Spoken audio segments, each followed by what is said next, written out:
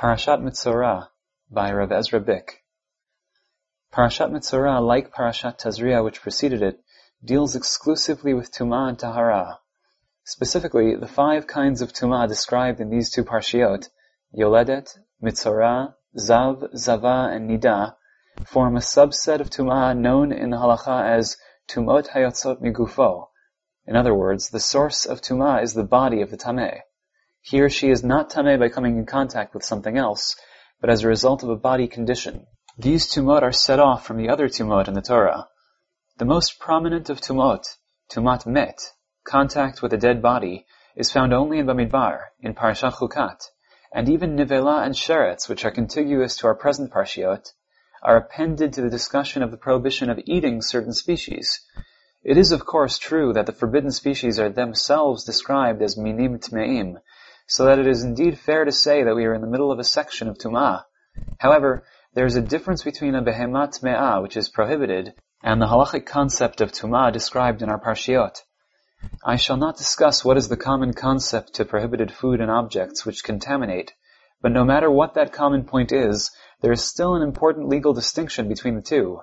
The Torah itself sets off the discussion in these 2 parshiot from that in Shmini, with a 5-verse conclusion to Shmini, stressing the theme of Kedusha and Havdalah, aside from the Tumah and Tahara, and finishing with the coda formula of Zot Torat HaBehema Ve'Of. Tazria begins with a new Vaidaber Hashem Moshe Lemor and Daber El Bnei Yisrael Lemor, with a separate Zot Torat for Yoledet, Metzorah, the purification of the Metzorah, and the 3 emission Tumot. Due to our distance from practical dealing with the subject, it is difficult for us to understand what Tum'ah is. I shall try today to examine the concept as an autonomous one, that is, not by equating it with some other concept, but by trying to understand what the Torah says about it. For this purpose, we shall primarily utilize Metzorah, who takes up not only the bulk of our parashah, but occupies an extreme position within the family of Tmeim, and is therefore perhaps a clearer indication of the internal meaning of Tameh. First, what does the status Tameh imply? In Parashat Shmini, regarding the contact Tumot of Nivela and Sheretz, the Torah simply stated that one is Tameh. However, in Tazria, immediately after introducing Tumat Yoledet, the Torah stated the implications. She shall not touch any sacred thing, nor come into the sacred place, Mikdash. This is the main ramification of Tumah. One who is Tameh is removed from the sacred provinces and prohibited to come in contact with sacred objects. Tumah is an obstacle to Kedusha. Removal from the Mikdash is halachically a gradated system dependent on the severity of the Tumah, based on the verse in Sefer Bamidbar, which lists Metzorah, Zav, and Tmemet. Metzorah is the most severe, and his removal is not only from Machane Shechina, the inner Azara, like Tmemet, and not only from the Machane Leviyah, the entire temple confines, Har Habayit, like Zav, Zava, Nida, and Yoledet, but even from Machane Yisrael, the encampment in the desert, Yerushalayim, and Eretz Yisrael. In other words, the verse in Tazria, and the Tzarua who has the sore, he shall live in solitude, outside of the encampment shall be his dwelling, is understood by the halacha in light of the verses in Bamidbar to be an extension of the nor come into any sacred place imposed on the Yoledet. The Machane Yisrael is also a sacred place, albeit on a lesser level. The Metzorah is on the most severe level of Tumah, if Tumah is understood as alienation from sanctity. He must dwell the farthest from the center of sanctity of all Tmeim, and is not even allowed to enter the sacred province of the camp of Israel. This is reiterated at the end of the parashah. You shall separate Bnei Yisrael from their defilement, and they shall not die from their defilement, by defiling my dwelling which is in their midst. The fact that the dwelling of God is in the midst of the Jews makes the presence of Tum'ah a dangerous situation. The entire camp of the Jews is the surrounding of the dwelling of God, which is in their midst.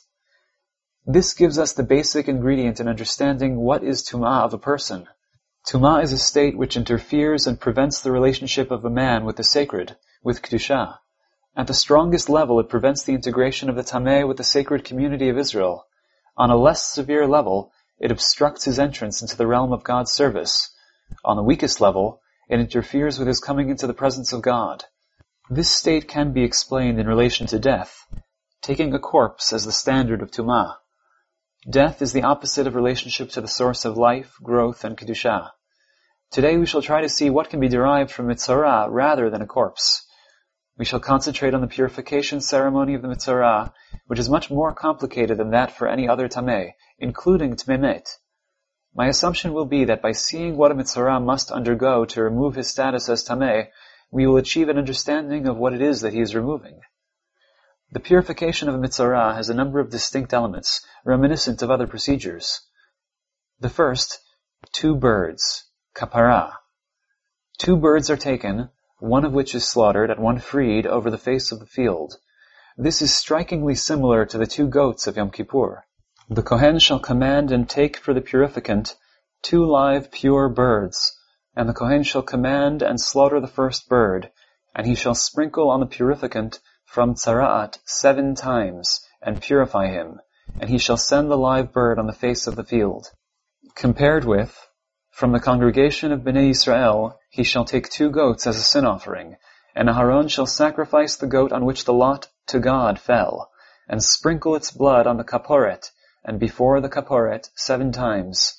And Aharon shall press his 2 hands on the head of the live goat, and send it with a ready man to the desert. The most striking parallels here are 2 which are unique. First, the pairing of 2 animals which are then separated to life and to death, and secondly, the freeing of an animal rather than sacrificing it. The first is halachically stressed by a requirement that the 2 birds of Mitzorah and the 2 goats of Yom Kippur be twin-like, identical in size and appearance, and that they are to be bought as a pair. The second is strengthened by the identical verb, v'shilach. The Ramban comments, the reason for the sending of the bird is like the secret of the Sa'ir HaMishtaleach, the scapegoat. There it is sent to Azazel in the desert, and here to flight in the field. The meaning of the scapegoat on Yom Kippur is a very difficult topic, as the Ramban hints by using the word secret. Nevertheless, it is clear that it is a process of kapara, atonement. If atonement is part of the process of the return of the Mitzorah, it is clear that there is something for which he must atone. Being a Mitzorah is a state which requires atonement. The obvious candidate for atonement is sin, and in Yom Kippur that is clear. That is why there is a confession of the Kohen Gadol over the goat.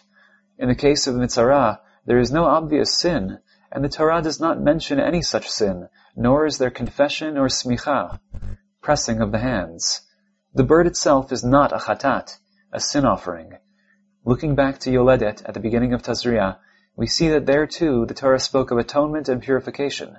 In fact, all the Tmeim of these 2 parshiot, Tumot Hayotzot Migufo, require kapara. In each case, it is written v'chiper v'taher. The Ramban identifies 3 distinct mentions of kapara in the case of the Mitzorah, and comments, we do not understand what all these kaparot are for. Perhaps the Asham will atone for the sin he committed before he became a Mitzorah, and the Chatat for the sin he committed while he was a Mitzorah. If perhaps he blasphemed against God in his grief, and the Olah and Mincha will be a soul redemption, Kofer Nefesh, that he should merit purity and return to his tent. The lack of any explicit mention of sin in connection with the Mitzorah leads me to adopt the last suggestion of the Ramban as the pshat here. The basic meaning of kapara is not forgiveness of sin, but redemption from a state that needs redemption. In our case, it is the estrangement described above, which the Ramban hints at by writing that the kofer will lead to his return to his tent. Tum'ah, at least tum'ah that originates in the man's body itself, is a state that is akin to sin, or to enslavement, which needs to be redeemed. One has been dragged down by forces inimical to Kedusha. Kapara replaces the old state with a new one. The particular meaning of sending an animal to redeem, rather than the normal sacrifice, is, I think, that in the normal case, by giving something to God, one redeems oneself. The gift atones for and frees the person from guilt. In more severe cases, what is present in a man's inner state contains an element that cannot be redeemed in itself. It is beyond redemption. It must be sent away, unredeemed, so that what remains can be redeemed. In the case of Yom Kippur, the Torah says explicitly that the sins are carried away by the goat. The Ramban suggests here as well that the bird carries away the tumah to the field. Only by sending part of the personality away, by severing the corrupted part, can the rest be healed. The second part, live water and sprinkling, tahara. The blood of the slaughtered bird is added to spring water, then cedar wood, scarlet, and hyssop, together with a live bird, are dipped in, and the Kohen sprinkles it 7 times on the purificant. This obviously parallels the preparation of the Parah Adumah, used to purify a Tmemet. There, the ashes of the Parah Adumah, burnt together with cedar wood, scarlet, and hyssop, are added to spring water and sprinkled on the Tameh. The outcome of the Parah Adumah ceremony is Tahara. Hazayah, sprinkling, as opposed to immersion in a mikveh, is called chitui by the Torah. The verb is used in modern Hebrew to mean to disinfect, which I think is not far off. It means to cleanse. Immersion in a mikveh also symbolizes cleanliness, but without any effort. A person coming out of the mikveh has been renewed, returned as it were to an original state of cleanliness. If the stain is a stubborn one, it needs to be ripped off, cleansed with not only water but with special additives, and a special agent, the Kohen, and this is the purpose of Haza'ah. In any event, the outcome is spiritual cleanliness, a return to primordial, pristine existence. The third part, ears, fingers, and toes, chinuch. On the 8th day of the purification of the Mitzorah, after spending 7 days outside his tent, he brings a number of sacrifices, as do the Zav, Zava, Nida, and Yoledet. One of them is an Asham. The Kohen takes the blood of the Asham and places some on the right earlobe, right thumb, and right big toe of the Mitzorah. He then does the same thing with oil. Finally, he places some oil on the Mitzorah's head. The same thing was done to the Kohanim, Aharon and his sons, as part of the inauguration of the Mishkan. During the 7 days of the Miluim, while Aharon and his sons stayed at the entrance to the tent, the blood of the second ram was placed on the right earlobes, thumbs, and big toes. This ceremony is so unusual that the similarity is all the more striking. As before, we do not have to have a theory of the meaning of the details of this ceremony to understand the context. The Kohanim are being inducted into the service of God. The holy oil on their heads is a classic inauguration ritual, as was done for kings, and apparently the blood on their right limbs has similar significance. The entire 7-day period is the inauguration procedure of the Kohanim, called Miluim, or Chinuch, dedication, as in Chanukat HaMizbeach. Now the Kohanim are embarking on a totally new role, separate from that of other Jews. They need to be appointed and prepared for this task. The Mitzorah, though, is returning to his normal state. Apparently being a normal Jew after the state of Tumah requires renewal of a dedication of the person.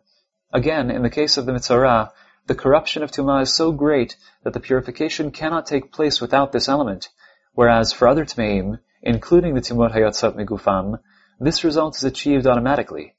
This nonetheless indicates the nature of Tumah in general, though. The Tameh has lost the personal status, or at least had it significantly impugned, that made him worthy and capable of serving God. While this status does not require a special ritual for normal Jews, once one has become Tameh, at least on the most severe level, it requires a special ceremony to bring it back. The status of serving God is a special one, which does require a special preparation, even if in normal conditions it apparently is achieved through being born Jewish. We have identified 3 stages in the purification of a Mitzorah. Kapara, consisting of removing part of the personality and rejecting it, letting it fly away as it were. Tahara, cleansing of what remains, rejuvenating it. And Chinuch, rededication to the service of God. Tumah is a state which prevents life and interferes with the relationship with living things, whether other men or God. I have tried to take a complicated and arcane ritual and make some sense out of it. I will be the first to admit that I have not explained any of the details themselves. Finding parallels merely moves the question over to the next area. Why cedar wood?